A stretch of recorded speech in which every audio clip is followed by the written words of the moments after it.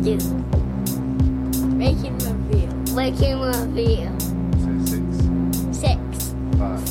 5, 4, 3, 2, 1.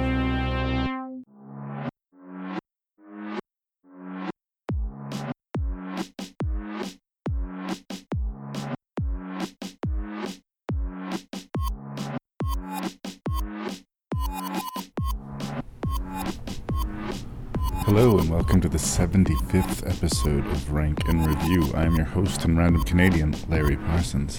And this week, returning guest Ashley Pachkowski is going to discuss with me 6 of the craziest movies that I could find from the 1980s. And just for the record, they're pretty crazy. So I hope you're into a little bit of 80s nostalgia because we're going to be spending a few episodes in that wonderful decade. There will be spoilers, there will be coarse language, and there will be crazy. As usual, you can contact Rank and Review at rankandreview@gmail.com. That's ranknreview@gmail.com. My name's Larry Parsons. I'm your host and random Canadian, and I just wanted to thank you so much for listening and invite you to seek out the podcast on iTunes and on Facebook, and to just tell that other movie lover in your life that there's this podcast called Rank and Review and that it's waiting for them. Now let's get a little crazy, shall we?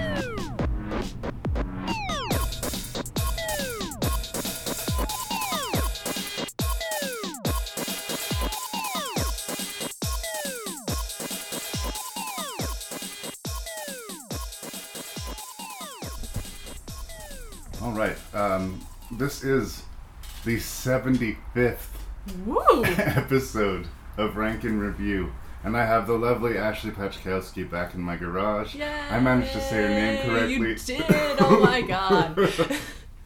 And actually, you're heading off what is going to be really a 3-part episode odyssey into the 80s.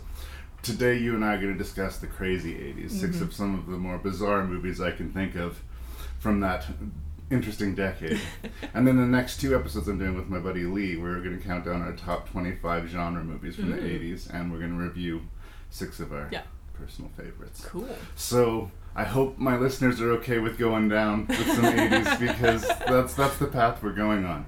The interesting thing for me is that you missed the 80s largely, right? More or less. You weren't around, so the 80s were slightly less cool for that. But I think that it's going to be interesting for me because I was born in the late 70s, so the 80s were my childhood. Yeah. And I would sit down and watch a movie like Flash Gordon or whatever and just think like, this is what entertainment was. This is how it was done, right?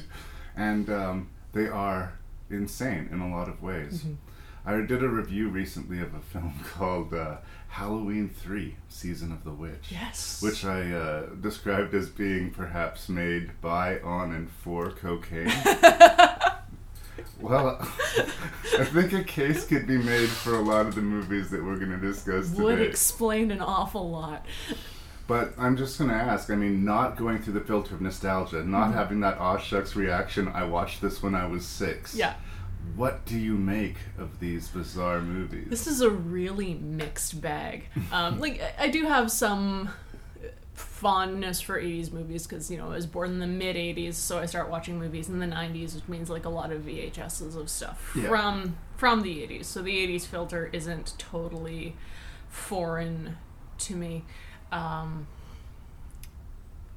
there is some batshit crazy in this stack. Yep.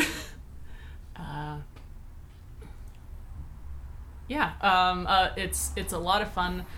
Sometimes the way pacing has changed in the last 30 years is just crazy. They really put the foot on the gas as far as the storytelling. The other thing I noticed is just how much society has changed. It's not just, that there's no internet and no cell phones. even now, the way women are treated, in movies of the 80s, movies that I grew up in and didn't, think deeply about, right, at all. I guess it's good that I didn't think deeply about it.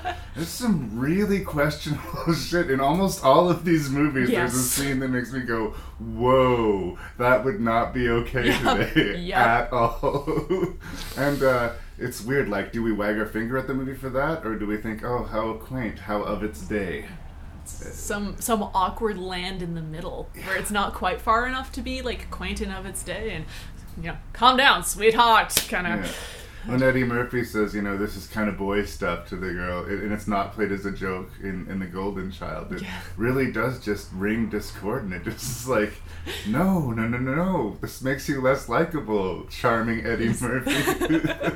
The 6 movies that we are going to talk about from the crazy decade of the 80s.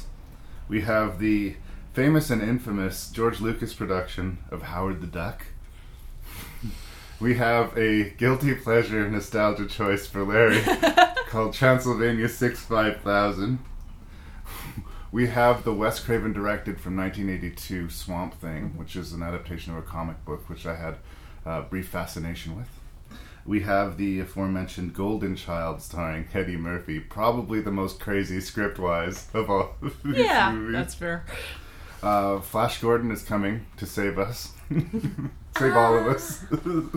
And we're going to finish it off with my nightmare-inducing film experience of 1985, Return to Oz. There's not really a through line. Like I said, half of them are superhero-ish or comic book movies, but I guess we kind of got fantasy going on here. Yeah, I think there's some fantasy element to everything. I love 80s era special effects. Yes. I love certain aspects to the 80s humor. They don't necessarily go, but there's something really on the nose about the way they hit humor in these films. Again, not quite Three Stooges loud, but like louder than, again, we're comfortable with today. Yeah. I think we like our humor a little more subtle. In the 80s, it was completely fine for the main character to talk to himself and make jokes to himself, just to entertain the audience. And now we would look at the funniest person as like, oh, so open on a schizophrenic, having conversation. Deadpool, what are you doing in all of these other movies? Yeah, that's right. Not so cutting edge, are we, Mr. Deadpool? Is there anything else you want to say before we jump into this? Let's jump into this. Across the sea of stars lies another world, a world almost exactly like ours. This is where he lives. He's 27 years old, single but searching. Favorite sports, windsurfing and Aikido. Favorite pastimes, cigars and sex. He has everything except fulfillment. And then one night, it happens. Hey, good buddy, are you home? He has a very sudden midlife crisis. He lands in Cleveland. You do know why you were sent to me? Listen to me, small visitor. I can explain how you got here. Maybe you're here for some greater purpose, some cosmic cause. Here, he's forced to reassess his career goals. You went to med school? To explore new relationships. To redefine his self-image. I'm sorry, we don't allow pets on the premises. To adjust to a changing lifestyle. All right, pull it out! Until he discovers just who he really is. Oh, A duck in big trouble. That's a duck, man! Howard the Duck, trapped in a world he never made. So, Howard the Duck. Howard the Duck. In the 1980s, superhero movies obviously hadn't conquered Hollywood, right? We live in an age now where there will be a superhero movie on the horizon for the foreseeable future. Bi-weekly until 2025. Yeah. Like, there's always going to be another superhero on the way for a long time. And I don't believe it's like one of those things like where Westerns have a brief resurgence for a few years, or there's a craze in slasher cinemas. I think that superheroes are going to be here for quite a while. I agree. Whether that's good or bad, we can have that discussion. But in the 80s, superhero movies weren't that common. I don't know exactly why. They didn't think they would make good bank, or the licensing issues, or what, for whatever reason. Or the effects seemed more difficult at the time. But because it was so uncommon to see a superhero movie, it made it extra strange that they chose Howard the Duck. This is a George Lucas production, and, by the late 80s, he could write his own ticket. If he wanted to make a movie, he could get it made. I guess he must have had a personal interest in the property, because he did get this movie made. Yeah. Willard Huyck, Huyck, I don't know how you would say that, is the man who directed this movie. And the production values are very strong, and it is very odd. It's a very deeply strange movie. Like, it always rubs me as like, who is this for? Who is this movie for?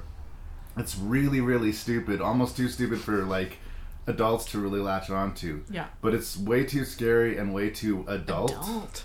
For kids. Yep. So where does that leave us? What is this thing? There's in the special features. I always end up reviewing special features when I talk about these movies. Yeah. George Lucas was talking. Obviously, the results had come in, and the box office was lukewarm, and the critical response was devastatingly unkind. He kind of just shrugged it off in his sort of pretentious George Lucas way. Say, yeah, they always hate it when it comes out, but later on they'll figure it out. They'll understand it. Today they hate me. 10 years from now, it's a brilliant film. Yeah. Well, it's 30 years from then. Is Howard the Duck a brilliant film? Howard the Duck is many things, and a brilliant film is not one of them.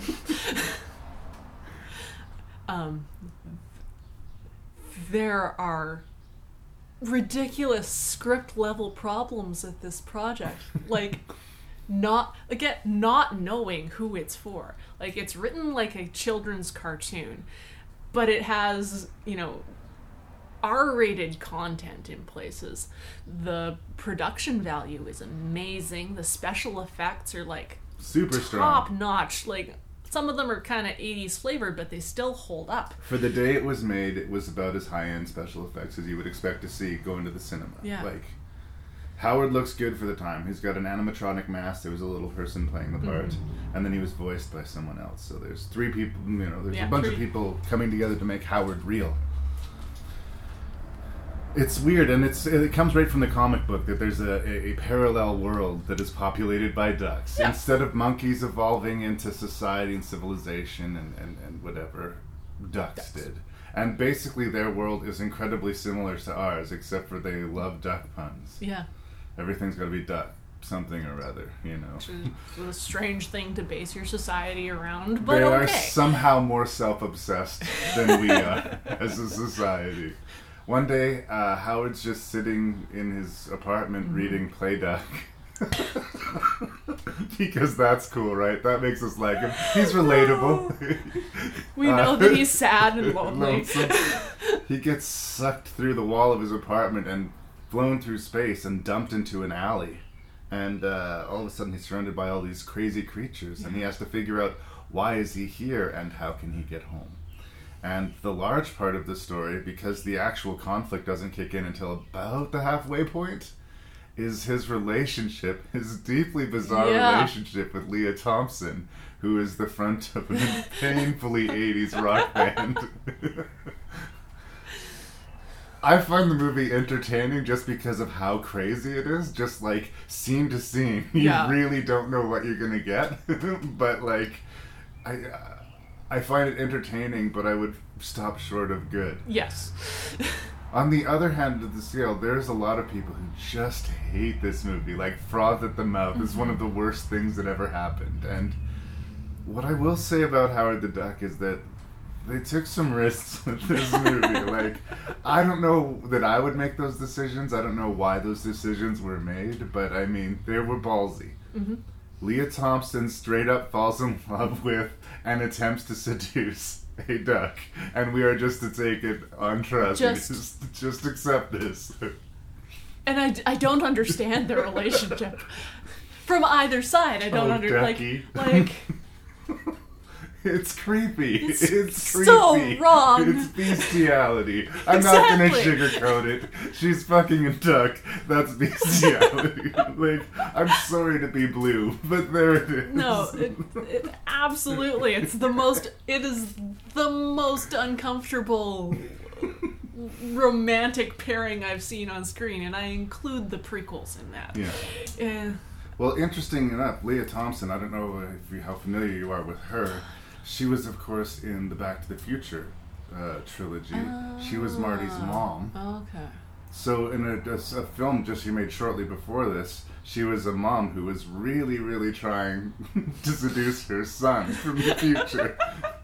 So I don't know if that's more or less weird than her having the hots for a duck. Less weird? I'm gonna go on the side of less. Because at least it's still your species. Because at least it's your species and she didn't know. The other two things that I wanted to talk about, because that's interesting. Tim Robbins. Tim Robbins has got a supporting role in this movie as a super nerdy. We're not sure if he's helpful, friend or foe, really, for the large part of the movie. Agent of Chaos. Yes. It's interesting because this is right before he had a run of just insane good movies. In the early 90s, basically the first half of the 90s, everything Tim Robbins touched was gold, and the second half, everything Kevin Spacey touched was gold. They kind of owned that decade. Yeah. And this is right on the cusp of that. He had some supporting roles here and there in like Top Gun and so. But this is a high profile, look at me, I'm Tim Robbins. And he's trying real hard. I mean, on some level you see a little bit of panic behind his eyes because I think he knows that the script is not good. He does. And he's working really hard dancing. to work with what he's got, and like he comes off well. Tim Robbins comes off well, and like he's like the entertaining character whose motives I more or less understand and can get behind. The other person that I wanted to talk about, and I'm going to just blame Jeffrey Jones. A lot of people know Jeffrey Jones as the evil principal from Ferris Bueller's Day Off. He plays Dr. Walter Jennings, and he starts off as a very friendly, very helpful, well-meaning scientist. And then he gets an evil... I really got a big Cthulhu vibe out of these monsters, absolutely. these Dark One creatures that have been waiting for eons to come back and overtake the world. But this sort of pleasant, nice scientist slowly becomes a dark overlord. And it's a very comic performance, but very strong as well. Yeah. It's a real painful thing because, like, I love Jeffrey Jones. Apparently, he's got some pretty dark stuff in his personal life, and he's, like, not what you'd call maybe in a lot of ways a good person. But damn it, he's so good in so many movies. We're going to talk about him again, actually, in Transylvania 65000. Yeah. I find him fucking hilarious. He's so good. I find him hilarious. It just kills me to find out that, he's not a super cool guy behind the scenes. It's just too bad. But he brings it in this movie. So sometimes this is sort of the backlash of, like, having to find out factoids about all these movies. I wish I didn't know all the shit I knew about Jeffrey Jones. I wish I could just be like when I saw this as a kid, because as far as I'm concerned, he gives the performance of the movie. He's fantastic and hilarious as the Dark Overlord. All of the money went into Howard the Duck, but all of the love went into the Dark Overlord. Yeah. I feel like I'm playing over you. What are your impressions? I mean, keeping running on the Dark Overlord, like the stop motion monster that arises at the end is the most gorgeous thing that I've seen in like years, and like including like modern stuff. It's like I love practical effects. I love me some practical effects, and this movie is like chock full of really well done, like solid, tangible, practical effects. And this is one of the last. I buy the duck. I buy the monster. And it's not even like the Dark Overlord was there on set. I always complain about CGI. The actors were looking at nothing. Yeah. The actors were looking at nothing. When he turns into the full monster, he is an animated creature. But at this time in the 80s, we were at the dying days of the physical mediums. Yeah. Computers were about to take over, and these prosthetic effects are about as good as they were going to get before there was just this wind change throughout Hollywood. And it is sad. Those effects are completely solid today. 2016, I think it looks good. Yeah. Well, I mean, watch sections of Howard the Duck, and it's better looking than most of the stuff that's coming out this year.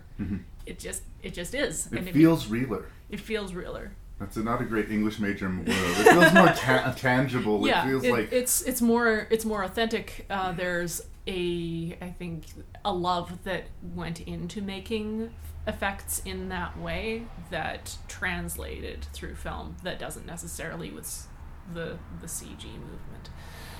I mean, there's good CG and bad CG. I mean, if you spend the money and the time, it can look really, really good. Yeah. Every now and then. But I'm right there with you.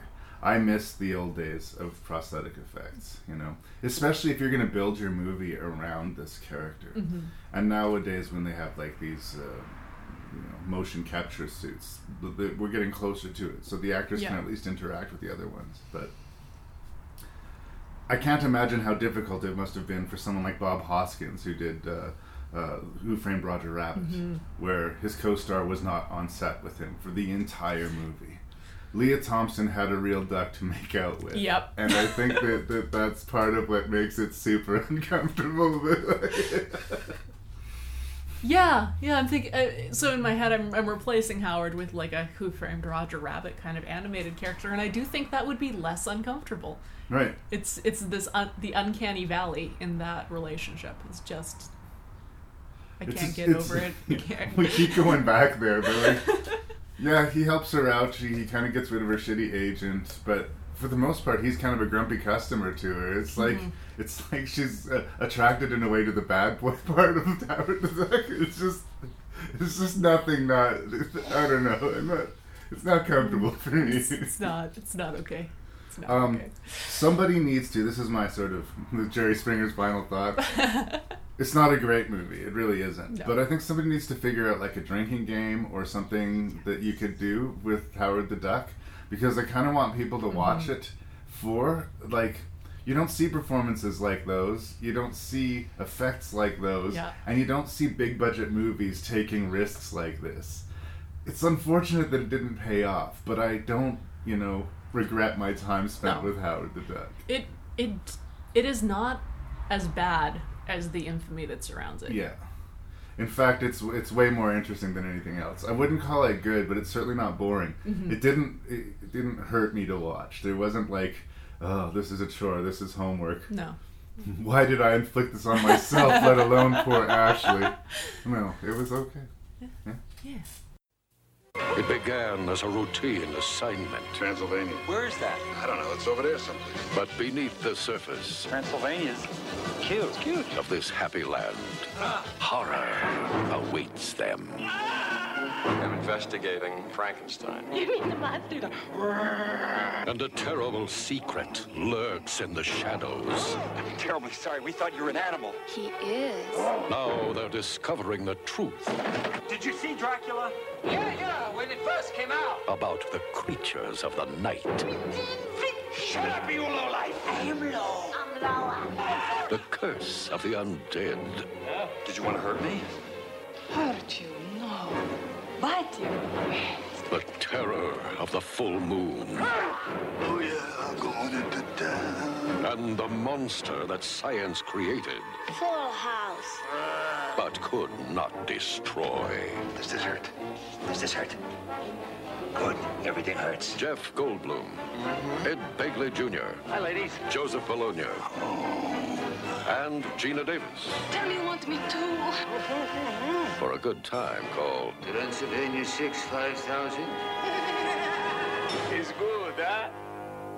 So let's travel back in time, Ashley. Hey, time travel. It's the late 80s. Larry's like, I think 9 or 10, let's say. And he's visiting his dear friends, Scott and Karen. And they have cable stations with access to movies, and they have all these horror movies on tapes. And they like to show Larry horror movies. Mm-hmm. And Larry likes horror movies, but they make Larry very scared. They make him uncomfortable. They give him tummy aches. They make him not able to sleep. So as much as he likes to watch horror movies, it's sort of like a double-edged sword. So a lot of the times I would like have these mainstay movies that I'd seen before, and I said, well, if we're going to watch a horror movie, let's watch these ones. Mm-hmm. So, there were your Evil Dead 2s, or there's some of the funnier, lighter horror movies that you could even handle at a young age. A personal favorite of mine at the time, and again, I was 9 and 10, was Transylvania 65000, right?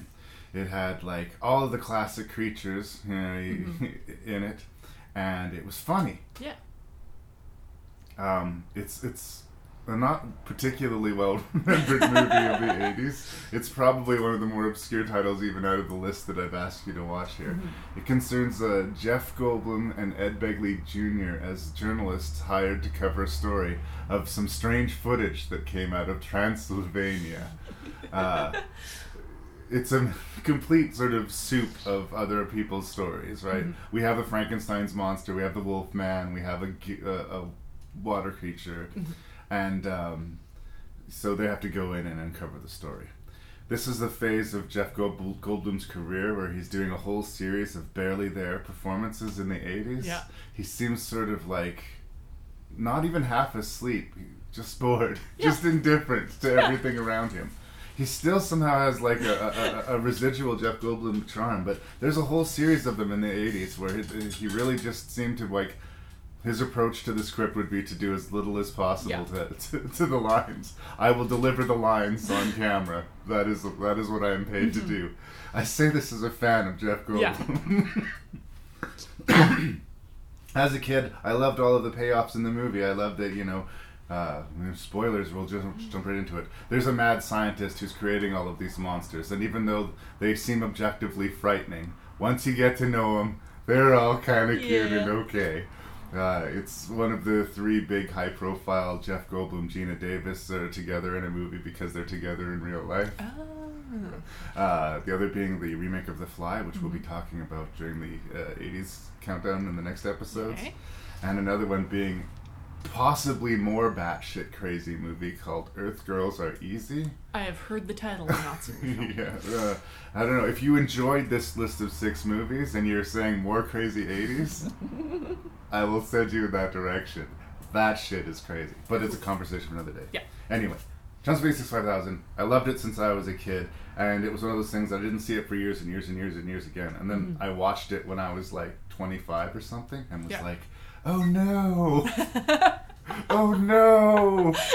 I love this so much! And then I watched it again for the podcast, and I was 10 years old again. Yeah. So much like Howard the Duck, I have a hard time saying that Transylvania 65000 is a good movie, but I will say that it made me laugh. I am charmed by it, and I have enough nostalgic, personal 80s nostalgia for the cast and for the content that I'm a big fan. Awesome. But again, that doesn't necessarily mean it's great. Where do you land? It is by no means a great movie. What it is extremely entertaining. It has a farce patter to it, especially the opening where they're Jeff Goldblum and Ed Begley Jr. are being like sent on assignment by Ed Begley Jr.'s like dad, who runs the cheap nothing paper that they work for. Right. And just the speed and the casualness with which all of that dialogue is delivered brought me right into the world. Yeah. It just keeps up that pace of like the crazy and crazy and crazy, and it's very theatrical. And for that, I'm a theater kid, and I loved it. Yeah. It doesn't really pretend to be existing in the real world in any kind of way, but nor is it winking at you. That's, I think, the difference, right? If they'd been constantly going, look at how arch this is. If it had gone, look at me, look how funny I am, then it would have fallen like flat on its face. But it's not. It just keeps on moving. It just keeps on going. It's also full of great faces. There's 2 scenes when I was a kid, I gotta say, going back to hanging out with my friends Scott and Karen, that we just...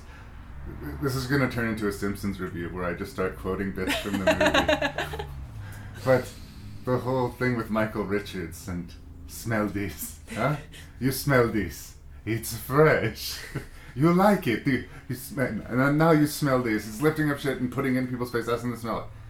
It doesn't make any fucking sense at all. It's completely insane. They don't ask you to understand it. They don't try to explain it. He's like, here's crazy Michael Richards, and now he's going to leave the scene, and everybody's going to look at each other awkwardly, and then the scene will continue. And I fucking love it. And the very initial scene where they first meet the mayor, once again played by Jeffrey Jones, and they ask him about the Frankenstein monster, and everybody in the government office just starts laughing hysterically at them. And they're just pointing and laughing, rolling on the floor, kicking the ground, laughing so hard that they think that there's Frankenstein in Transylvania. Right? Describing it doesn't sound funny, but trust me, if you watch the movie, it's funny. I have such a crush on Carol Kane. I've always had a crush on Carol Kane. Understandable. And she plays this, I don't know all the characters' names here. Loopy is her name. She's like this maid that works at the mansion where a lot of the action takes place. And she's so in love with the Igor figure of the movie that she's just following around like a puppy. And just... There's something so endearing about Carol Kane. I just love her. I remember I'd been thinking about her randomly, like, whatever, I haven't seen her in a while. And she popped up in this Kimmy Schmidt TV show. Oh, okay. What is it? Indestructible Kimmy Schmidt? Unbreakable. Thank you. Kimmy Schmidt. So she's still out there, she's still funny, she's still awesome, and I'm still attracted to her. But I think this movie is a big part of why. This movie and Scrooge, there's this Bill Murray Christmas movie where she plays a ghost who just beats the living piss out of Bill Murray. Always been a big fan of her, remain a big fan of her in this movie. Everybody sort of comes in and has fun little bits to play. If there's a weak link, and it hurts me to say it, it might be Geena Davis. She just isn't given a whole lot to do, but my God, she's hot. She is super hot. And that outfit that she's wearing is like embarrassingly sexualizing her, but she's playing like this temptress vampire, but she also has no confidence. She thinks she's really ugly and plain, right? She's so cute. Well, that's the thing. She's cute, but she's not funny. Everybody else around her is kind of being funny, and she's just being... she's fine. She's it's not the pretty a bad girl. performance. Yeah. The pretty girl never gets to be funny. It's not fair. It's not fair. Yeah. So, what are your thoughts? Sorry, I just went off totally getting nerded out over. What was the other thing? Oh, the poor woman who Jeff Goldblum is trying to seduce the whole time, and I felt so bad for her because she's pulling all of the tricks that you try to get a guy to stop hitting on you, but he keeps like asking and asks like. Pursuing her throughout, and when she like finally gave in at the end, I was like, "Aw, I was rooting for you to like spine up and get out of that." But okay.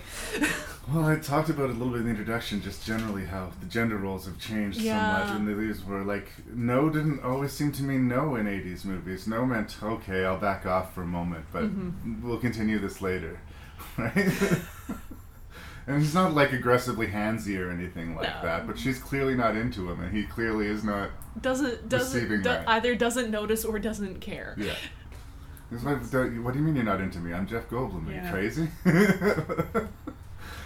There's something about that actress's performance too. She's got this really high-pitched voice.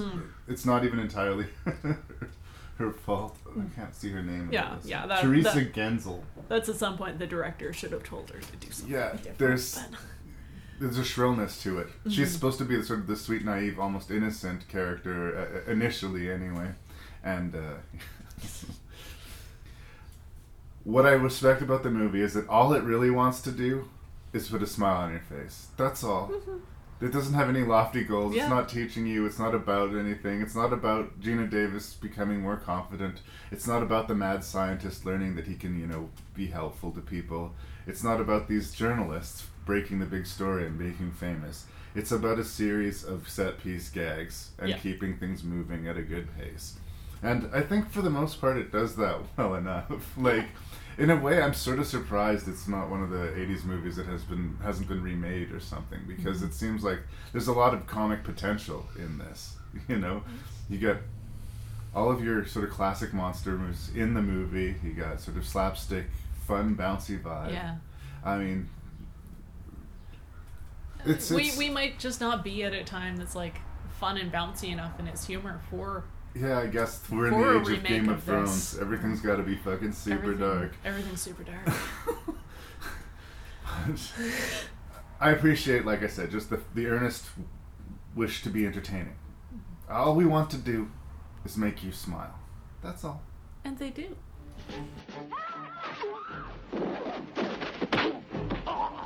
Government agents, scientists, soldiers, master criminals, secret formulas,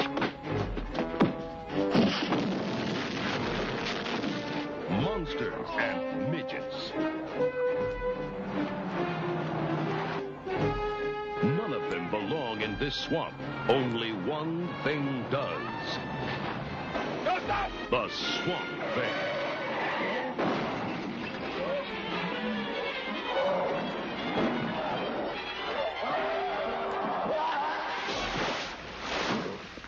Uh-huh. Here comes trouble. The Swamp Thing. There goes the neighborhood. So we're going to go back to some comic book movie here. Not too long ago, I sort of spent an entire episode paying tribute to Wes Craven. He's a good genre director. Even then, when I was paying him tribute, I said there's some ups and downs with him. Mm-hmm. There's high water marks, there's low water marks.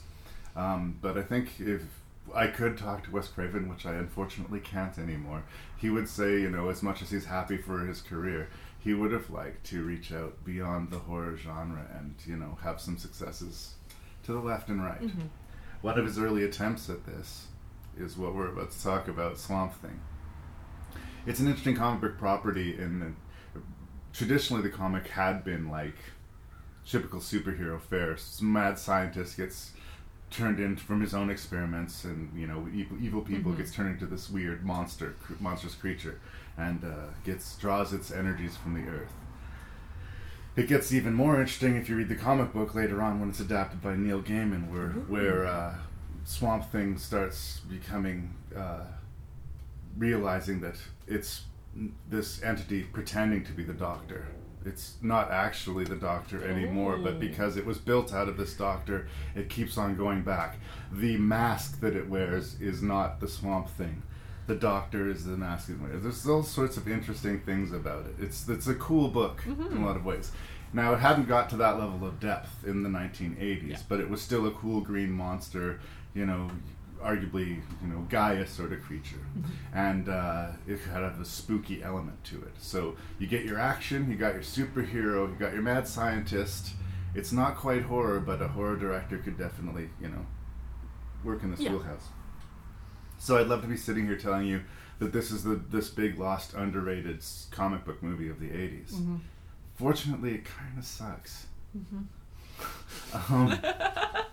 I say that with no pleasure. But again, if Wes Craven was here, to awkwardly say is just like, I think that you're more comfortable with the scares, and I think that this movie would be better if there were more scares in it. So that's where I start with Swamp Thing, but I'd be happy to hear it. So I was about halfway through watching Swamp Thing when I realized that I had seen it before. Oh, wow. Which tells me that it's not a terribly memorable movie in either direction. You can tell that everyone on set knows what they're doing. Like, the cinematography is gorgeous. The swamps just look beautiful. The effects are again well done, not as high a level of probably budget as Howard the Duck, but this was not the day where they'd pour money on a superhero, right? The same technical chops are going in behind them. The actors are okay. The acting is okay. The script is perfunctory. A little bit up and down, perfunctory. Yes. I didn't fully sometimes the actors are phoning it in. I don't really buy the relationship between the romance does not work at all. The romance does not work at all, especially as they have the Doctor hitting on this new agent lady, while you still think that his sister might be his wife because they share a last name and don't look anything alike. Adrienne Barbeau plays the sort of main character of the movie. We sort of enter the swamps with her. It's her first day, meeting the Doctor, seeing the lab, seeing all this interesting science that's being studied there. She's an interesting figure to me. She's in a lot of 80s movies, and she was sort of a sex symbol of the 80s. But to me, she always looks like like some old aunt. Like I can smell the cigarette smoke on her clothes through the film. You know, she always looked to me like older than she was, or that she was dressing older than she was. And I don't know if that weird bouffant 80s hairdo doesn't help her any. I think she's a decent actress, and I've seen her be in good movies, but I don't know. I don't quite get Adrienne Barbeau as sort of the, you know, sexy leading lady. I think she's more of a character actor. I like her more in movies like Creepshow, where she plays like an obnoxious drunk, or you know, Escape from New York, and just sort of a more action context. And that's where she really works. When she gets a hold of the machine guns and kills one of those paramilitary dudes, and just for a split second, she's super badass. You're like, the movie just turned on for a second, right? And then, because I got a real like discount Sigourney Weaver vibe off of her. And this is well before Aliens, right? So, points for that. Yeah. She's a strong character, but still in the end, she needs to get rid. Still in the end, she's not good at her job. No. Like that was what really bothered me, was that she's an agent for some sort of, I presume, government group, and she knows they've been compromised. She calls for help, but she doesn't. There isn't like a backup for, I know my superior's been eliminated, like maybe their superior's been eliminated. There isn't like not a lot of depth to like what she does actively to help herself out of the situation when she's in it. She's just sort of basically, oh no! She's being chased and she runs into the swamp. I'm like, you can't run away when you're knee deep in mud. What are you doing? Just to do lip service to the plot, this scientist who's played by Ray Wise, who a lot of people will know from Twin Peaks. He was Laura Palmer's daddy in Twin Peaks. My generation may recognize him from The O.C., where he was the dad. Okay. Not an O.C. fan over here. But nor was I, but it was super popular. There it was. Interestingly, when he turns into the Swamp Thing, he's played by a different actor. The Swamp Thing, the Swamp Thing outfit looks a lot like a suit, but anyway, the plot. A paramilitary group, we're not exactly sure of their origins. There's some evil guy has a bunch of soldiers at his command, and he's desperate to find the secret to immortality, which they may be unlocking through all this botanical science that's very vague, necessarily vague in the movie. They come to stir shit up, bad things happen, the doctor is turned into the Swamp Thing, and a lot of his sister is killed, and basically in the aftermath of that attack on the facility, we are introduced to this new Swamp Thing, and heroics ensue. The A, B, and C of the plot is familiar, to the point of any issue of any comic book. That's when I say perfunctory screenwriting. It's like, if you look at that script, then you'd say, well, production is going to have to handle this. We're going to have to make the Swamp Thing look amazing. And the Swamp Thing doesn't look amazing. He doesn't look scary. He doesn't look particularly intimidating. To me, part of the idea of the Swamp Thing is like this mold, sort of like terrible, oozy stuff is what he's made out of. And for me, he should be like almost a living, moving kind of thing. Oh, I don't know. Cool. I don't know how you would have accomplished that in 1982. Stop motion. But I'll take it, right? And that he's immensely powerful. When he's first made into the Swamp Thing, he doesn't realize what his power is. He thinks he's just this creature, but he can draw from the power of the earth. He's this endless battery of powers, and he's basically indestructible in some forms. Even if he gets blown up, he slowly just regroups into the Swamp Thing again. He's none of this is explored in the movie at all, really. He's just a big green dude. Yeah, because what you're describing sounds like a really interesting movie that I would like to see. And you probably will. Sooner than later is my guess. There's talk of, getting some of these more supernatural characters. Doctor Strange is coming very soon. They keep trying to do something with Constantine, and I like that because I really think that that's an interesting character. But both the TV show and the first swing of the movie was not successful. But Guillermo del Toro wanted to do some swamp. Oh my god, I would watch the fuck out of that. Yeah, exactly. You know what? If Neil Gaiman wanted to write something... maybe Neil Gaiman could write and Guillermo del Toro could direct, and it would be like the most mind-fucked thing ever. And this is what's happening right now with the review, is what's happening to me while I watch the Swamp Thing. I keep on thinking, like, there's all sorts of really cool things that they could have done to make this movie more interesting than it is. Mm-hmm. Part of it is the time that it was made, right? Nobody took superhero movies seriously. No one expected a lot from this Swamp Thing movie. They didn't invest a whole bunch in it, you know? Which is too bad, because I think that it's... a little bit of self-fulfilling prophecy there. I think it's an underrated title just on the level of interest that I think it's a pretty interesting comic book, generally speaking. And maybe they didn't know what they had. And Wes Craven went right back to the horror genre. Yeah. But I was surprised when I watched it, like, that there wasn't any of that. He's got a real obsession with, like, serpents and snakes and stuff like that. Almost all of his movies will have some icky scene with a snake or whatever, even if it does incongruous with other things. I kept waiting for that to happen in the Swamp Thing movie, because in a fucking swamp, why wouldn't you do that, right? Or to make this transition from the scientist into this creature, this sort of painful ordeal, which we don't really get to see. No, he gets blown up and reappears as this awkward rubber suit. Yeah. So it's just a movie that you want to better than it is. It's not outright horrible either. I think, like, we're at risk of, like, overselling how bad it is. Yeah. It's just, you can't get enthusiastic about it. In this day and age where we have a new superhero movie coming out every weekend, like we said, there's just always going to be something more interesting to watch than this version of Swamp Thing. It did come out with a sequel in 1989 that Wes Craven had nothing to do with, and it was much more overtly comic. I don't have a very clear memory of it, but it is not well remembered either. And believe it or not, it had a one-season TV series in 1990 of the Swamp Thing. So people have tried to make this title work, but dust it off. Yeah.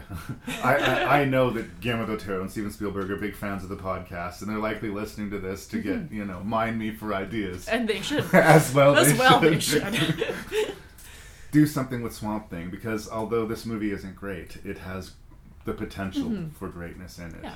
So if you're a hardcore comic book fan and you're a hardcore Wes Craven completist, you're not going to hurt yourself by watching the movie. It's, you could watch a lot worse. And if you're just in the mood for, like, a mediocre sci-fi horror romp, then you could do worse.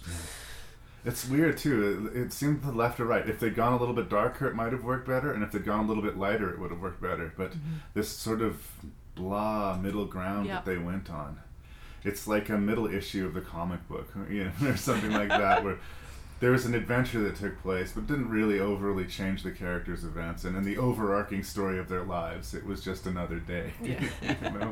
And, if we're going to watch a movie, it should be about something. Yeah. Like a monster in a swamp. Eddie Murphy is back. But this time, he's looking for a missing child. A golden child. This child is special, Mr. Giraud. His destiny is to save the world. And it's your destiny to seek some serious psychiatric help. Okay, may I ask you boys a couple of questions? By the time he finds you, it will be too late. Hey! In my pocket, it's a whole thing of Tic Tacs. Take as many as you like, please. I could destroy you, just like that. Just like that. You're wonderful.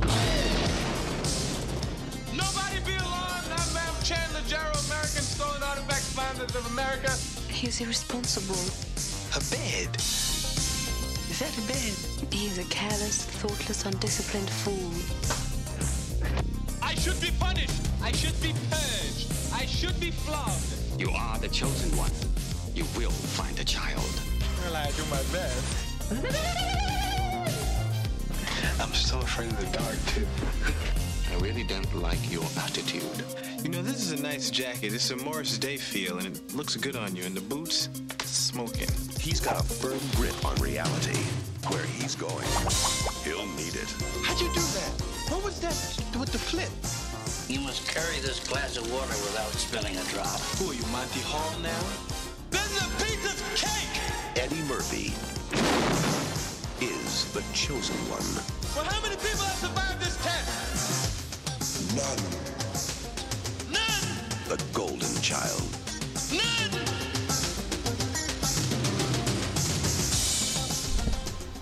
So Michael Ritchie is was a filmmaker. He passed away, unfortunately. But he directed this movie we're going to talk about, The Golden Child. He is responsible for a couple of my personal favorite comedies. He directed this con man movie called Digstown, starring James Woods and Lou Gossett Jr. and Oliver Platt. And it's not a well-remembered movie, but if you get a chance to watch it, anybody, anywhere, if you get a chance to watch it, Digstown. It's super awesome. And Fletch, this movie starring Chevy Chase from the 80s as a private detective who is, well, he's actually a journalist, but he functions very much like a private detective to get to the bottom of the story, who gets hired by a millionaire to kill him. I'm going to give you some money to kill me so that my family will get this big settlement and blah, blah, blah, blah, blah. And a funny mystery ensues. He's a very capable director, and he was making a lot of fairly successful movies in the 80s. I don't know if he was attracted to the screenplay or if he was hired. This is the age of where Eddie Murphy was box office gold. You could release Eddie Murphy Takes a Shit in 1987, and people would be lined up to see it, because he was a charming fixture in the 80s, and he really was genuinely funny. Beverly Hills Cop movies are, enjoyable for what they are, interesting time capsules. Yeah. But in this sort of phase, Eddie Murphy was headlining all sorts of movies and sort of trying to, he'd already sort of broken the superstar barrier for African American actors, but he wanted to be in movies where it wasn't about him being African American. It doesn't matter really that wasn't essential to the plot. Even in like Beverly Hills Cop, when he got cast in Beverly Hills Cop, they made him more street when it became Eddie Murphy instead of Sylvester Stallone or whoever they had originally, right?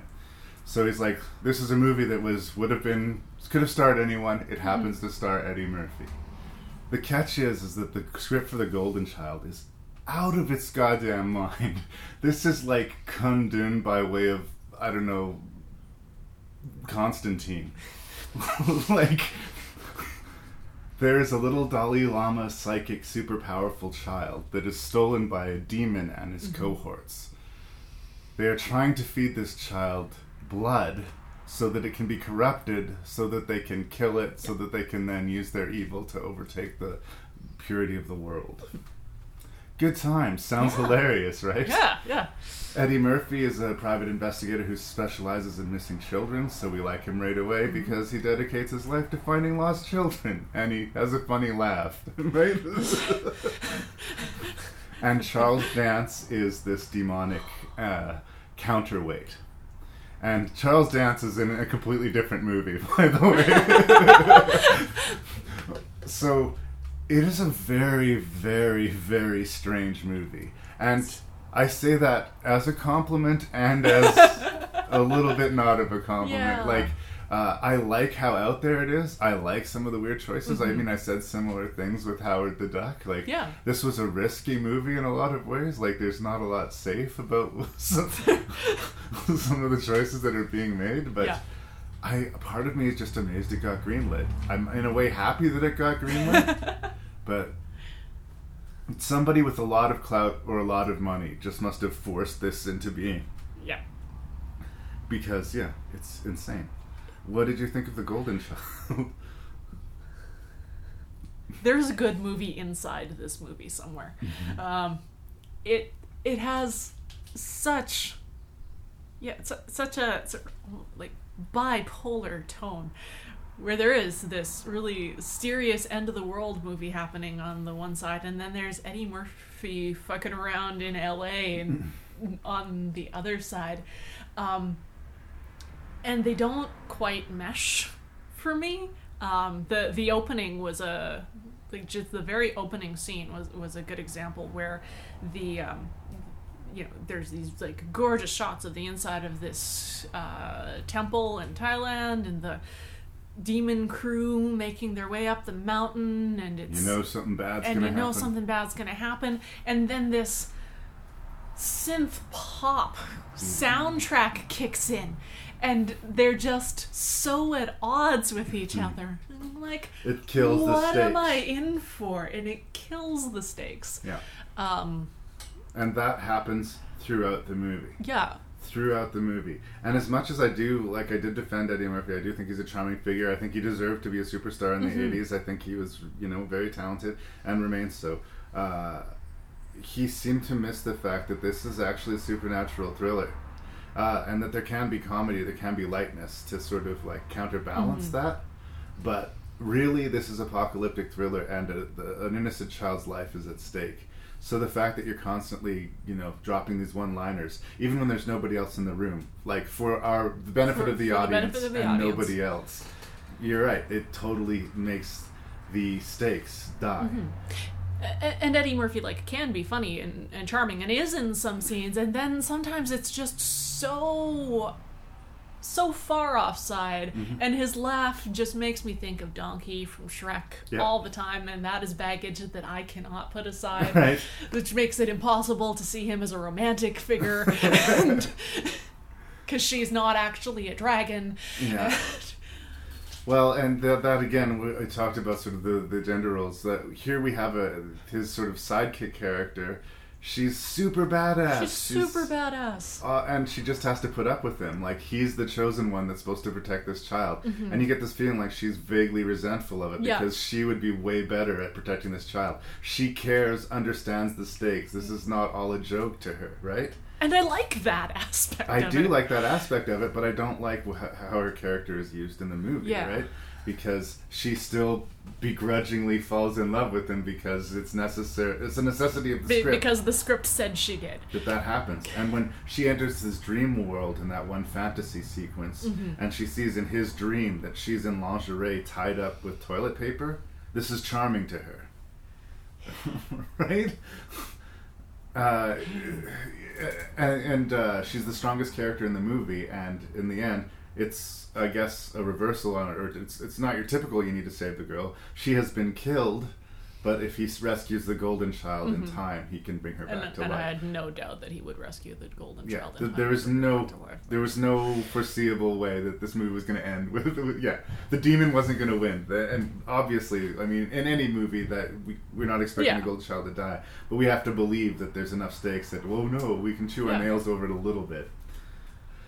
Absurd moments in the movie, which are great, and yet again, like you said, kill the stakes. There's a scene where the golden child makes this Pepsi can sort of anthropomorphize and do a song and dance number. And I loved that moment. Yeah.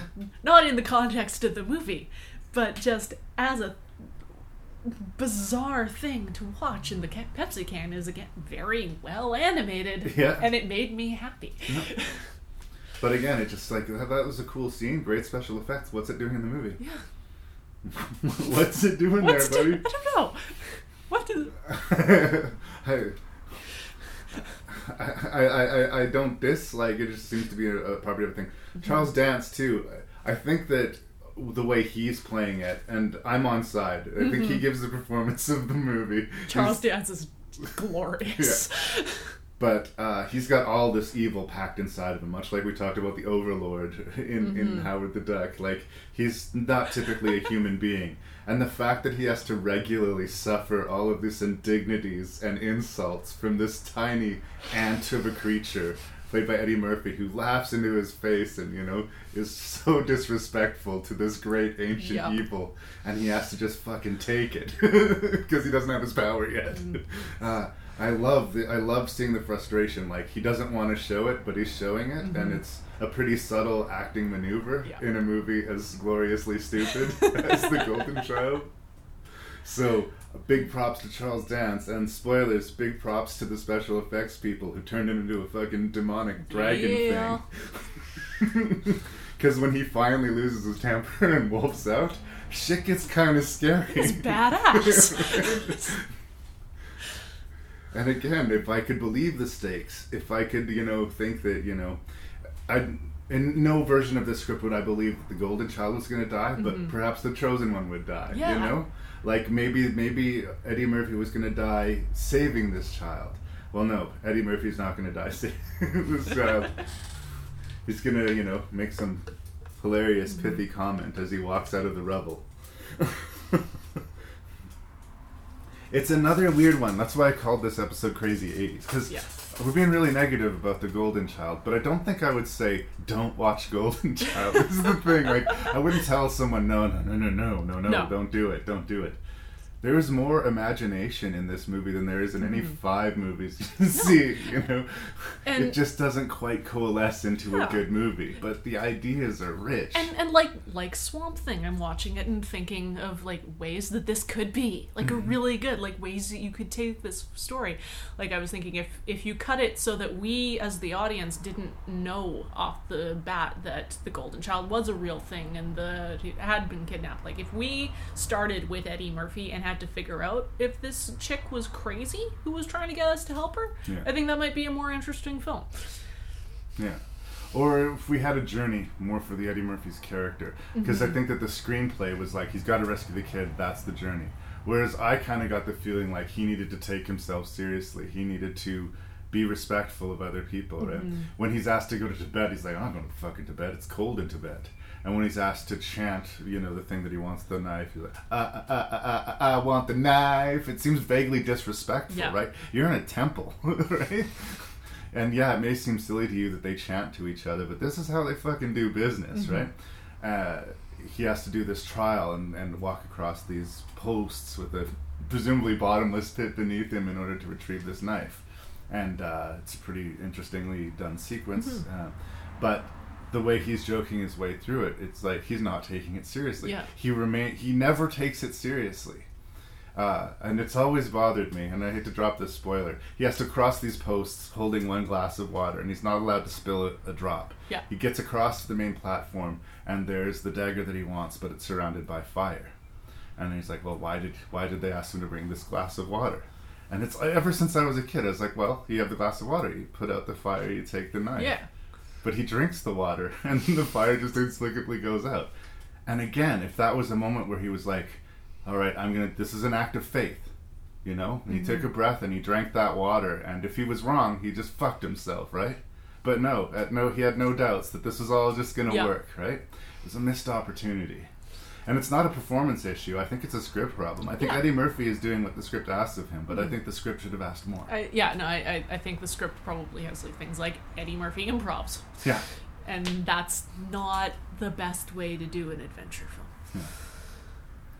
And, you know, just other questions. You know, you can Star Trek the hell out of this. If the Golden Child is so powerful, did he really need a chosen one to rescue him? Basically, the second any of the underlings of the demon touched him, they were on side with him, right? So there's a lot of questions, but like I said, I like the director. Michael Ritchie is responsible for a couple of my favorite comedies, and I wish he was still making movies. This was definitely him reaching out. This wasn't just a comedy. No. This was an action movie and a supernatural movie, and the elements individually work. Altogether, maybe not. But I would say watch The Golden Child. I would say, like, have a look at it. Just, it's entertaining. It's 90 minutes. It's quick.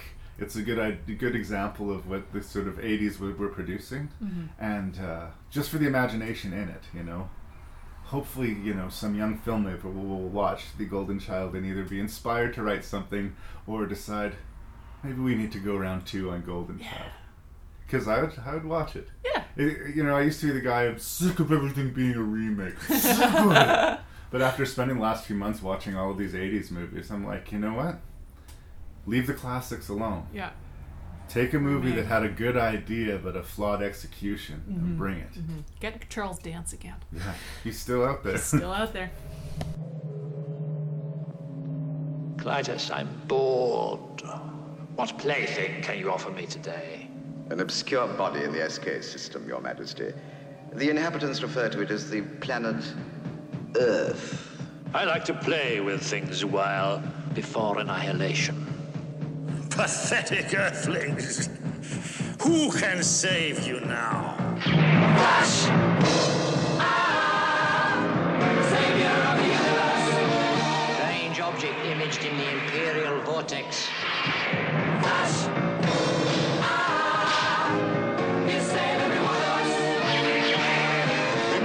woman.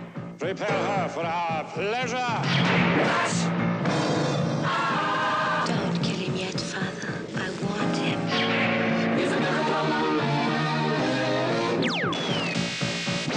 Go, Flash, go! Flash!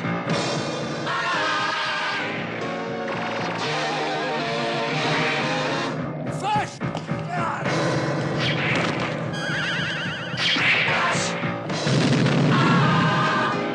King of the impossible! He's for every one of us! Stand for every one of us! He's slaying the body!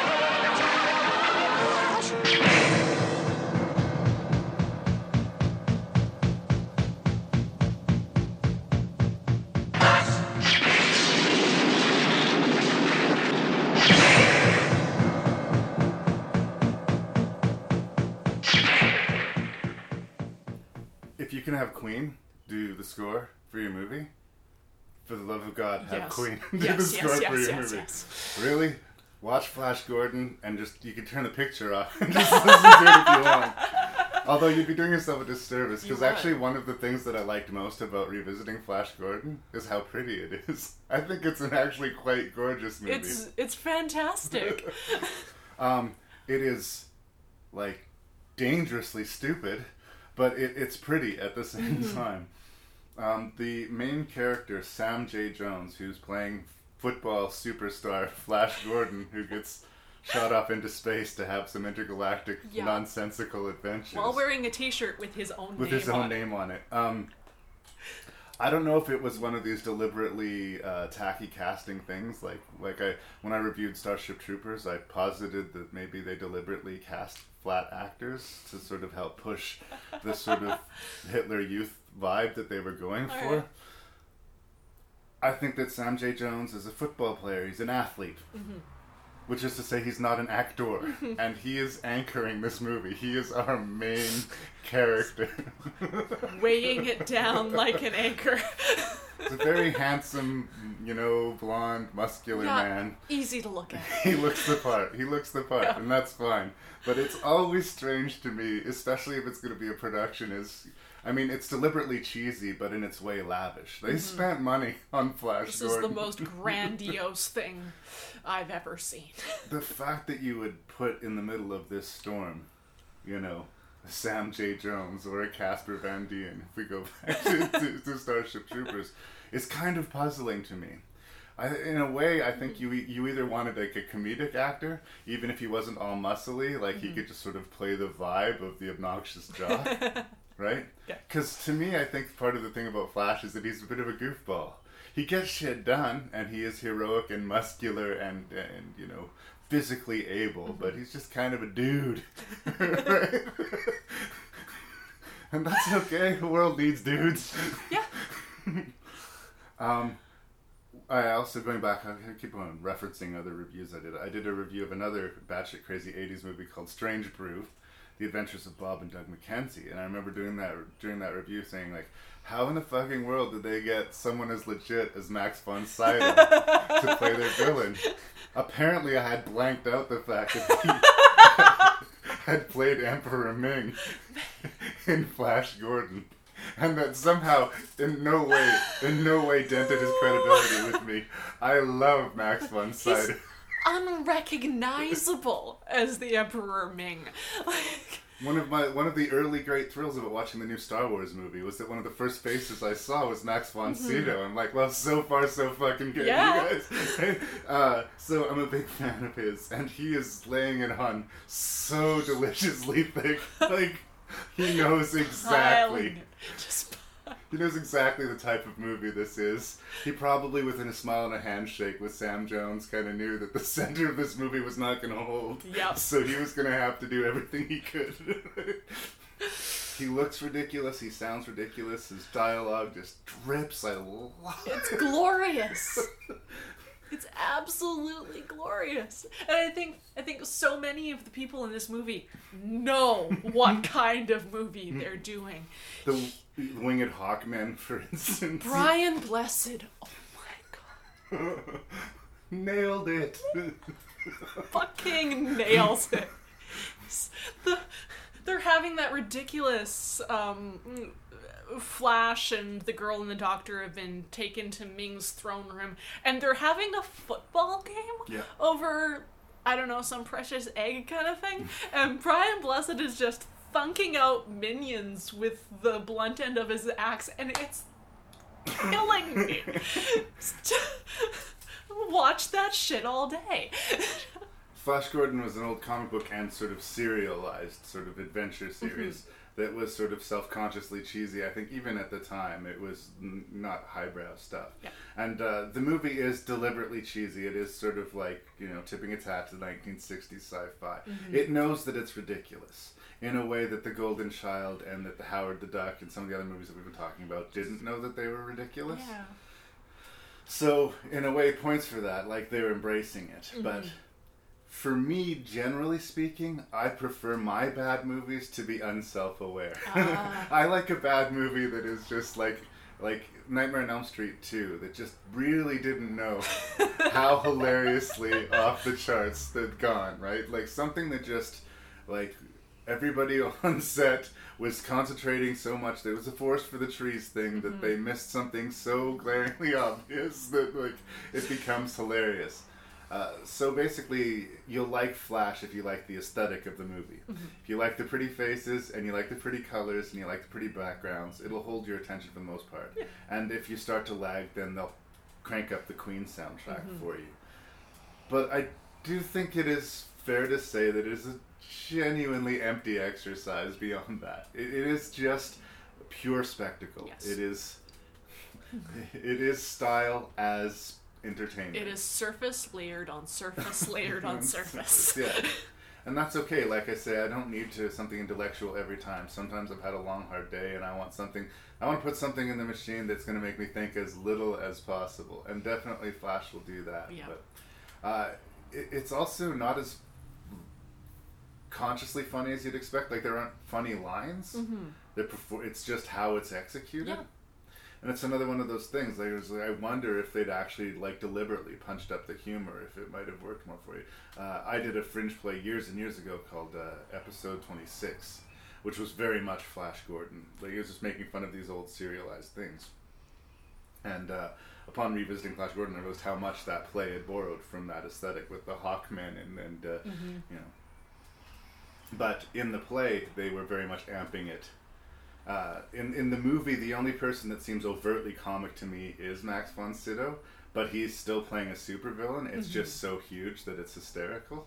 But in their own way, everybody's playing it straight. Yeah. The winged birdmen, when they, you know, call out to war, are earnestly like, they're wearing the most ridiculous outfits this side of the Rocky Horror Picture Show. Yes. And they are somehow struggling to retain their dignity.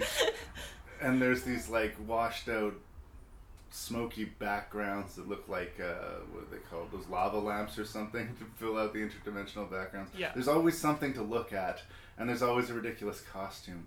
But it's interesting to me that it's not funny in script. It's just funny in execution. Yes. It's a strange choice. I don't even know if it's good or bad. I think whether it's good or bad, it depends on how you're feeling the day you watch this. Right.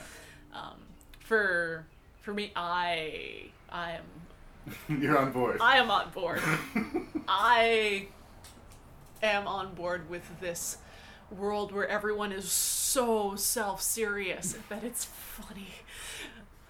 The thing that's funny to me, and it's the main three characters. We have Flash. We have this sort of affected, weird, vaguely Jewish-seeming doctor, and of course his love interest, Flash's love interest, are three cores, and you know they're basically forcibly kidnapped by this scientist at the beginning. They fly into space. There's explosions and craziness going on around them, and then they get sucked into an alternate universe with this Ming the Merciless. And all three of them take this on the chin so well. Like this is just another fucking day. Like, typically, Flash Gordon was a football player. Like, doesn't he have to be at practice or something like this? The fact that he's seeing... But he's a football player, and he's also a pilot, and he's also a doctor. He's whatever he needs to be. He's whatever he needs to be. Yeah. And again, this might be infected by me having done that play, episode 26. Because in the play, the central character, the Flash Gordon character, was painfully unself-aware. I think in the movie, it's just kind of like an actor out of his depth. Yeah. He's basically interested in making sure he gets the line right, as opposed to putting any kind of inflection or any weight to it, right? I like my Flash Gordon to sort of be like, again, like Eddie Murphy was to Charles Dance in Golden Child. Like, Ming should be so furious that this, like, lunkhead is constantly spoiling him. Like, he's an idiot. He's an idiot, but for some reason, he just manages to be successful. He's got a shirt with his own name on it.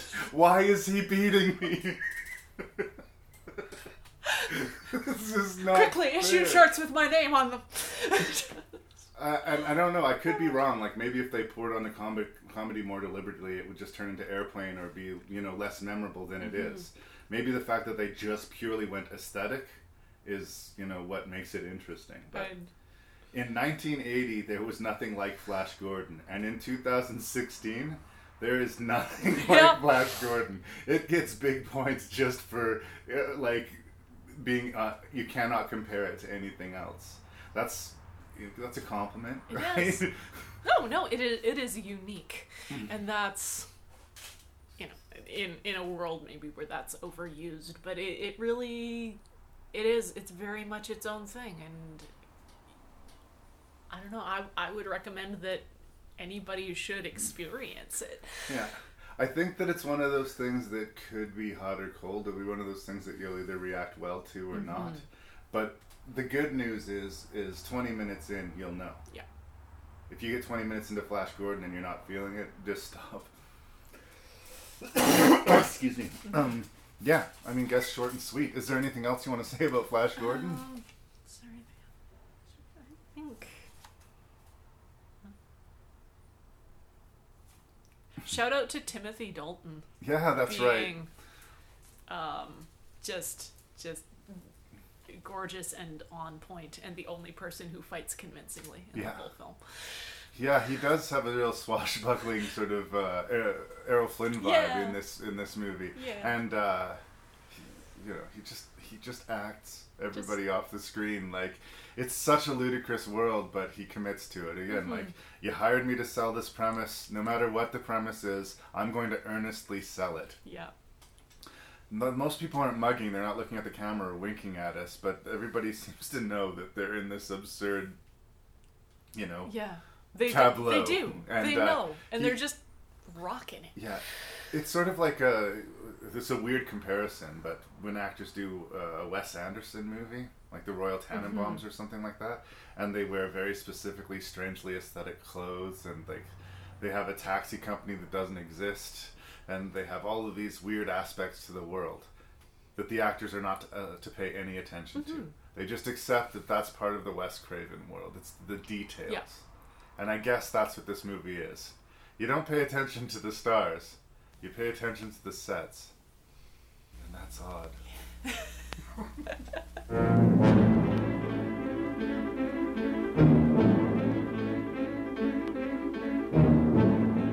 This summer, Walt Disney Pictures presents a motion picture fantasy adventure beyond your fondest imagination.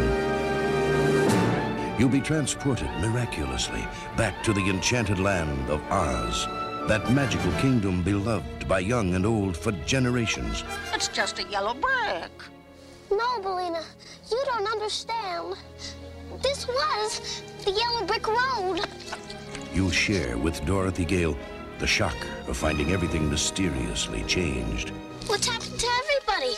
And you'll delight with her discovery of 4 wonderful new friends who band together against a wicked queen and the dreaded Gnome King. This is the Oz you haven't seen before, and this is the Oz you'll want to visit again and again. From Walt Disney Pictures comes a whole new world of entertainment. Why don't we just fly back to Kansas? Return to Oz.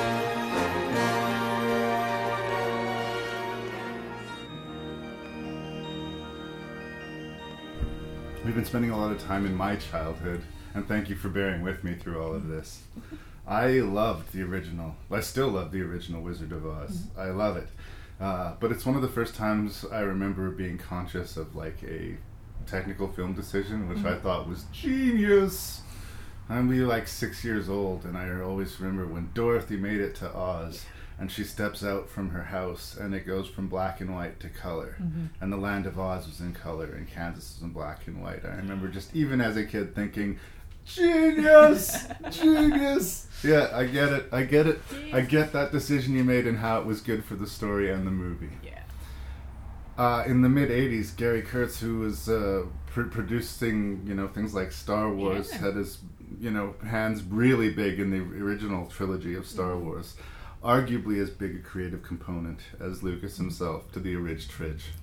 So we like Gary Kurtz, but he no longer seemed to like working with George Lucas, or he was sort of stretching out on his own. And Disney was in rough shape in the 80s. They really were. Their animated features were tanking. They were taking risks that weren't paying off. Things like The Black Cauldron and stuff like that. Underrated. It's a good movie, but it wasn't. They weren't lining up for it. Yeah. They were dark days for Disney. And unfortunately, this Return to Oz movie is part of these dark days. They put some real production value into this. They did. And there was sort of two camps when it came out. The camp that said, you were stupid to make a sequel to Wizard of Oz, we're not going to watch it. And the camp that said, this movie is way too fucking scary for kids. What are you guys thinking? And speaking as a child who was 9 years old when he saw this in the theater, Return to Oz is straight up terrifying. And it's like, it starts scary, it gets scarier, and with each subsequent scene gets more and more terrifying. And watching it today as 40, I still felt that way, only I was really irritated by the hen, her talking hen. For some reason when I was a kid, I didn't clock it at all, I just accepted it. But all of the conversations she had with her hen, when I'm watching it now, I'm just like, oh my god, this is irritating. But the thing is, like, Dorothy has come back to Kansas, and she's told of her tales in Oz, and not ununderstandably that nobody believes her. So they take her to see a shrink, and she insists that Oz is real. She continues to insist that Oz is real, so they send her to a specialist who hooks her up to a machine and starts fucking giving her electroshocks in the middle of a lightning storm. To sort of burn her memory of Oz out of her poor little girl. The American healthcare system in action, ladies and gentlemen. So she flees from the hospital, or does she? Again, it's classic Alice in Wonderland. Is she just disassociating from the torment, and is all this adventure happening somewhere else? Blah, blah, blah. But she finds her way back to Oz. And not only is Oz not as she left it, Oz is destroyed. And not only is Oz destroyed because she lost the ruby slippers. The kingdom has been destroyed, her friends have been killed, and it's all her fault. We are now 20 minutes into this movie.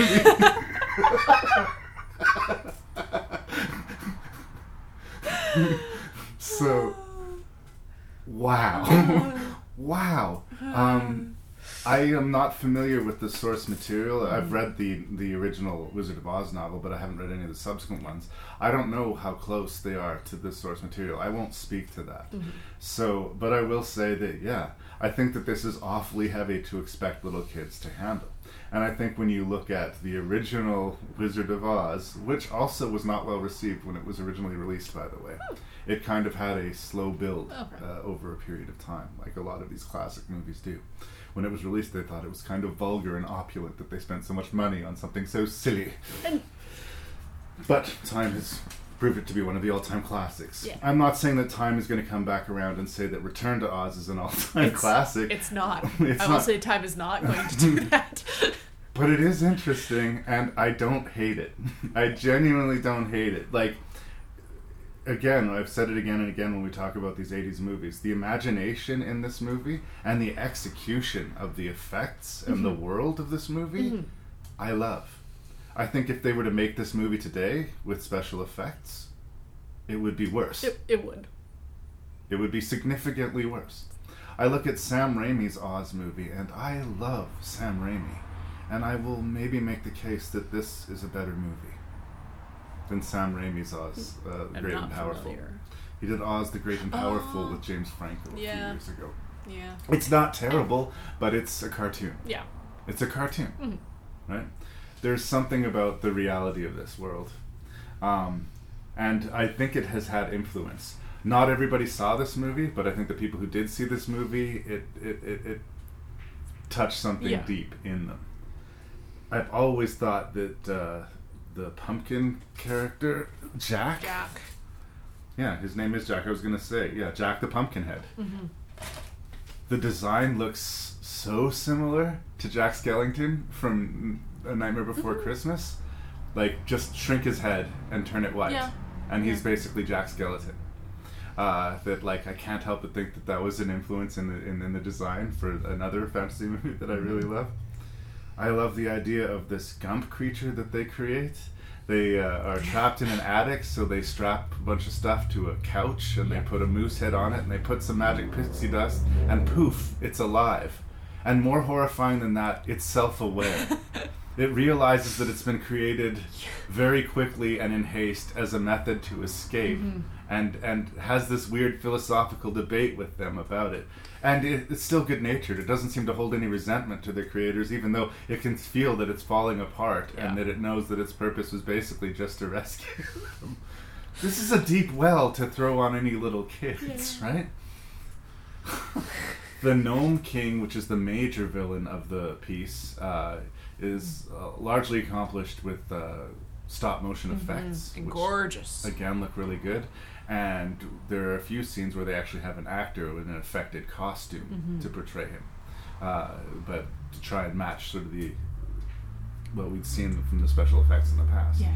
And for the most part, well established. And again, the reason the Gnome King has become so powerful is because she dropped her ruby slippers, and he got a hold of him, and has been using that power to destroy the world. I've gone on and on and on about it. How terrifying I found the movie, and yet how richly imagined I found the movie. Where do you land? This is yet another thing in this pile where there are like severe tone clashes. The thing that bothered me the most, maybe, which is a strange thing to be the thing that bothered me the most about this movie, was that perceiving that it's supposed to be a direct sequel to The Wizard of Oz, the 1930s Julie Garland one,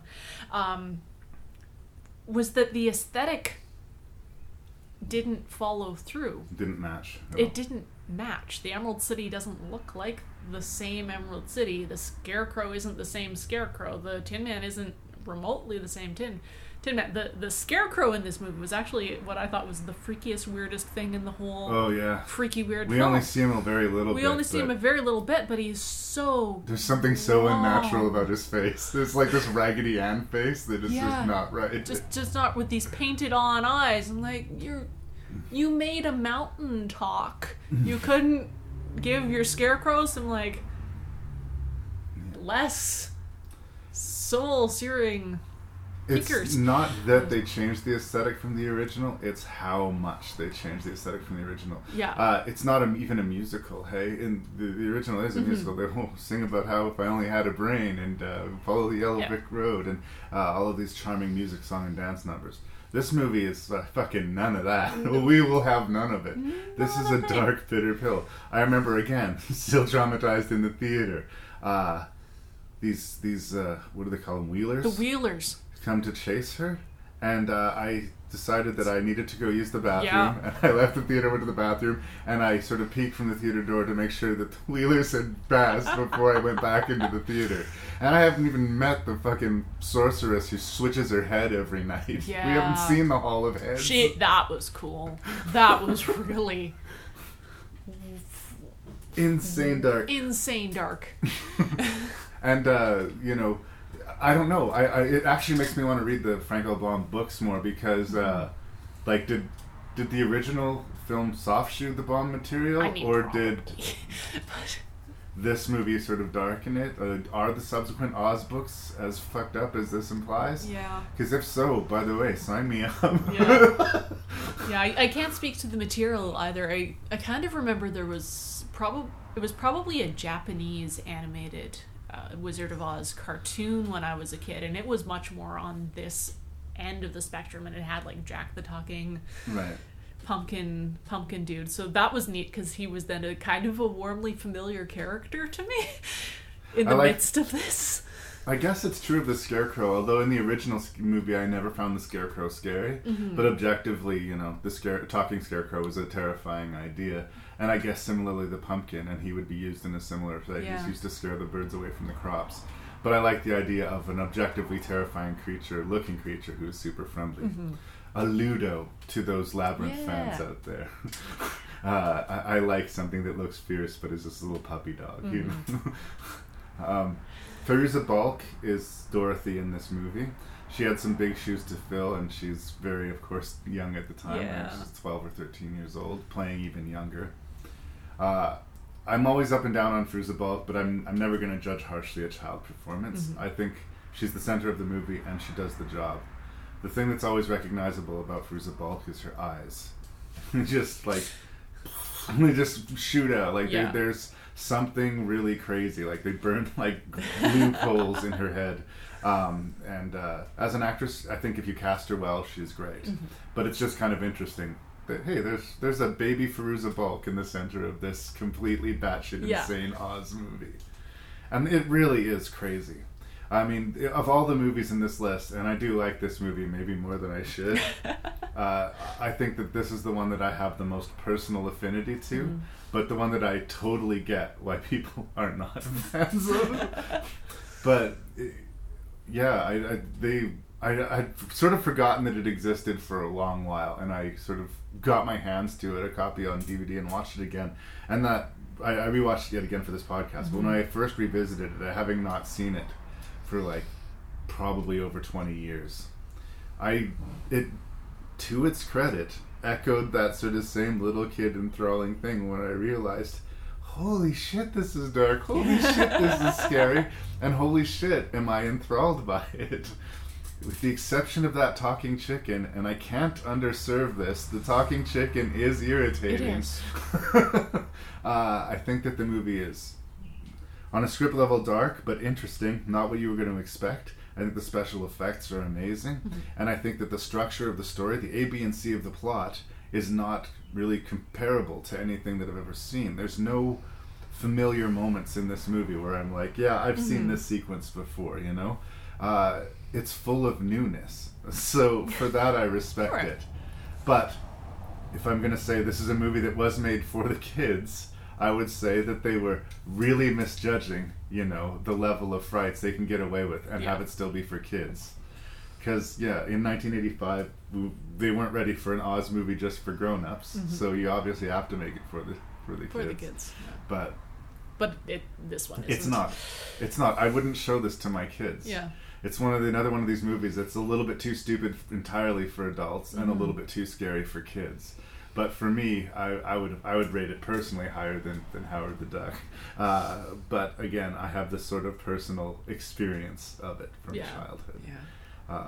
And that's what I wanted you to do. Well, I was so excited that you're going to do this episode because I feel like I see these movies differently because I watch them from the filter of being a kid, where everything is just real. Everything is just real. That happened.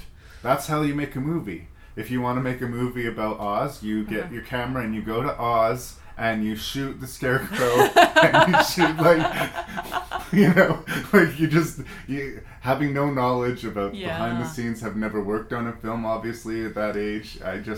I could be swept up in the magic of it. And maybe that's what I love about these movies as much as anything else, is that it reminds me of when I was, able to just completely invest.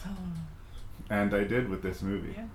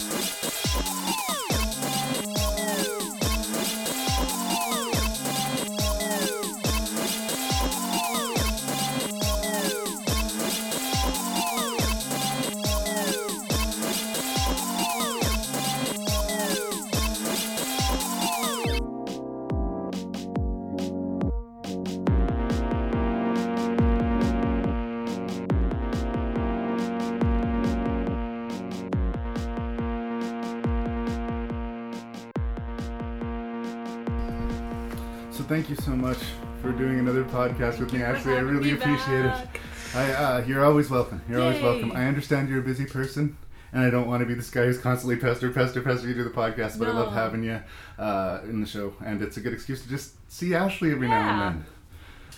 Because we don't have this theater where we can hang out anymore, and it's sad. It is. There's not enough Ashley in my life. It's not fair. This is true of almost everyone's Most life. people have to deal with it. Yeah. There you go. It's a fact of existence. But I'm glad that you did these 6 crazy 80s movies with me, and I would love to hear what was your least favorite of these 6 movies and why. So, all the way down at number 6, I put The Golden Child. Oh, wow. Okay. It's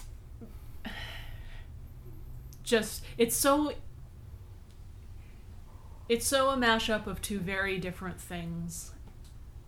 I feel like there's a good movie inside of it, but they just didn't choose that direction. And for the strong wrong choices, I have to put it down at the bottom. Right. Okay. There are things to love in it, but not as a whole. Right. At number 5, I put Return to Oz. Oh wow. Okay. Different list so far. Yeah, I had a feeling our lists might be different this time. Lots of budget behind this thing, lots of interesting ideas. Again, not carried out in a really satisfying way. There were just some like overly creepy things and some overly kiddie things, and again, just a clash of styles. It's kind of a crazy 80s movie. It's kind of a crazy, kind of crazy. At number 4, right, dab in the middle where it belongs and not with the infamy that surrounds it, Howard the Duck. Wow. Starting to move toward like more like bizarrely felt more consistent than Return to Oz or The Thing. All of my problems with Howard the Duck are at a script level, I think. But everything on top of it is so well done that it's not as bad. It's just not as bad as I had hoped it would be. Okay, I get you. At number 3, Swamp Thing. Just sort of your blandish, run-of-the-mill monster movie. Characters aren't particularly memorable. The effects are well done, but not a screaming big deal. Number 2, the extremely entertaining, highly hilarious Transylvania 65000. I would watch this over and over. I would watch this over and over because it reminds me of when we used to do goofy dinner theater and it's one of those had things. A good time. It's not good, it's just funny. It's just funny. Right? And it knows it's funny, but it doesn't spend its time telling you that it knows it's funny. It just continues on being It's too busy funny. getting to the next funny scene. Yeah. And all the way up at number 1, the camp extravaganza that is Flash Gordon. Very good, very good. I gotta say, Ashley, we have incredibly different lists. I mean, we almost went 0 for 6. Almost went 0 for 6. We like Transylvania 65000 too much. That's our common ground. But that's okay. I mean, I'm not so passionate about this as to say, how dare you put Golden Child in 6th place? Love the movie, Ashley. If you don't love Golden Child, you don't love me. But, no, it's pretty different. In 6th place for me, I put actually Swamp Thing. For potential of the character based towards the execution of it, and of all of them, it just seemed the least flavorful. Like, there was a blandness to it. Mm-hmm. It doesn't outrightly suck. None of these movies outright suck. It's the least interesting of them, unfortunately, because I think it's one of the most interesting premises. And that's another. It's just not the movie I wanted it to be. Mm-hmm. So I might be bringing my own shit to it. All the way in 5th place is where I put that lovable Howard the Duck. There is stuff in the movie, as brilliant as the special effects are and as brilliant as Jeffrey Jones are, that just honestly make me uncomfortable. Yeah. The sexual relationship between Leah Thompson and Howard the Duck really makes me kind of uncomfortable. Yeah. I just, like, it's weird. And it should. But not necessarily in a good, like, cringy way. It's not like Seinfeld uncomfortable. I don't want the scene to be happening at all. You know, there's something distasteful about, you know, seeing duck titty. When he smashes through the wall of his apartment building and gets sucked out, he just passes through a bathroom of another female duck who's in the shower, and we see duck titty. And I didn't want that. I don't know. Now I have duck titty in my brain. Well, now I do too. Damn it. So, because of that, I wag my finger a little bit at Howard the Duck. But again, I would say, watch Howard the Duck, because there's no movie like it. In fourth place is where I put The Golden Child. And I just think it's so weird. The premise of the movie is really odd. It really does have this Kundun meets something fucking weirder, you know, Devil Dalai Lama thing. Like, it's got a bunch of cool ideas. You know, Eddie Murphy's a charming presence. The special effects are very strong. Charles Dance kills it. So there's enough good in it that it fought its way to fourth place. Right. But there's enough bad in it that it fought its way to fourth place. So controversially, this is going to hurt your feelings a little bit, but in third position I put Flash, Savior of the Universe. Get that soundtrack, people. You gotta love the Queen. I wanted them to do the soundtrack to my movie, but unfortunately they're unavailable.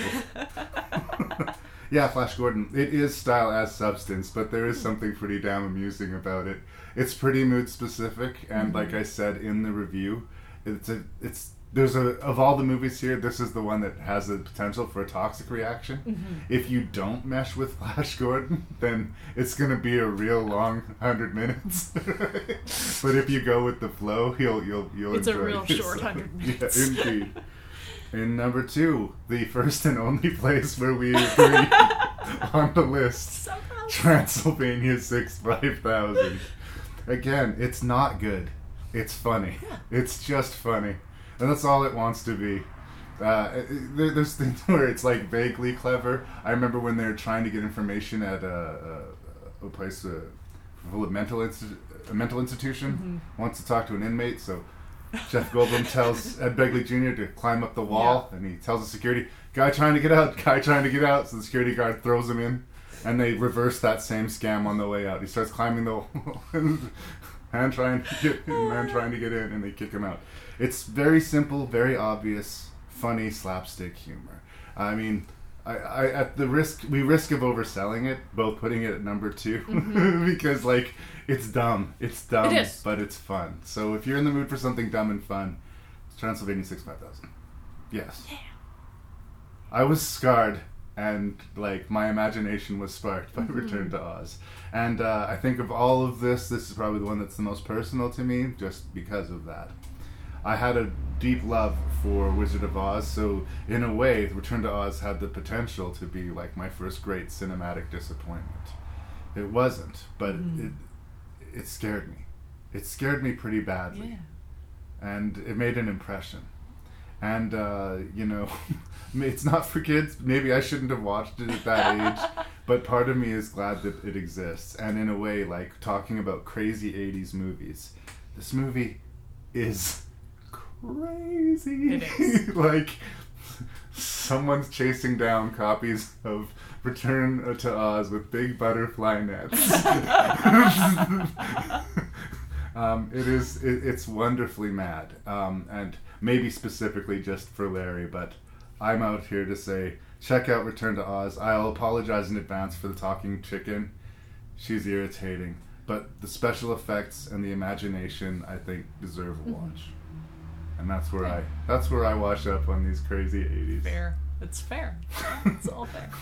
Thank you so much, Ashley. I really appreciate it. Anytime. I love being here. Well, no, I take forever, but I love that's being okay. here. You take your time. I don't want to be a source of stress in your life. No. I want these to be positive interactions. We'll give you the final word on Crazy 80s. Are there any like Jerry Awards you want to give out or anything like that? Not really. They're all winners. Like, they are. I mean, they're all losers and they're all winners at the same. Like, there's nothing on this list that I would tell someone not to watch. Like, I would also say that there are plenty more movies that I could put on this list. Yeah. By no means have I, emptied the trough of crazy 80s beginning movies. To scrape the top. It really was a bizarre decade for film, and everybody always goes off about how the 70s and like that's where people were making really edgy, cool, avant-garde cinema in the mainstream, and they were. And the 80s didn't do that. The 80s were the age of excess and bizarreness, but they're also equally fascinating for their excess and for how strange they are. And these movies like this don't get made these days. So, if there's anybody out there who are just discovering these movies, this podcast, that thrills me.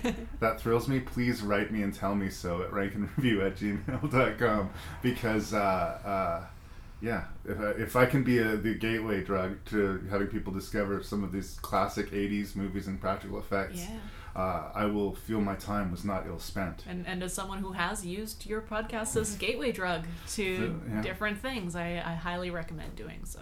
Well, I hope you enjoy the next 2 episodes, and thank you, Ashley. There's you, so much love in the garage right now. It's warm. So warm.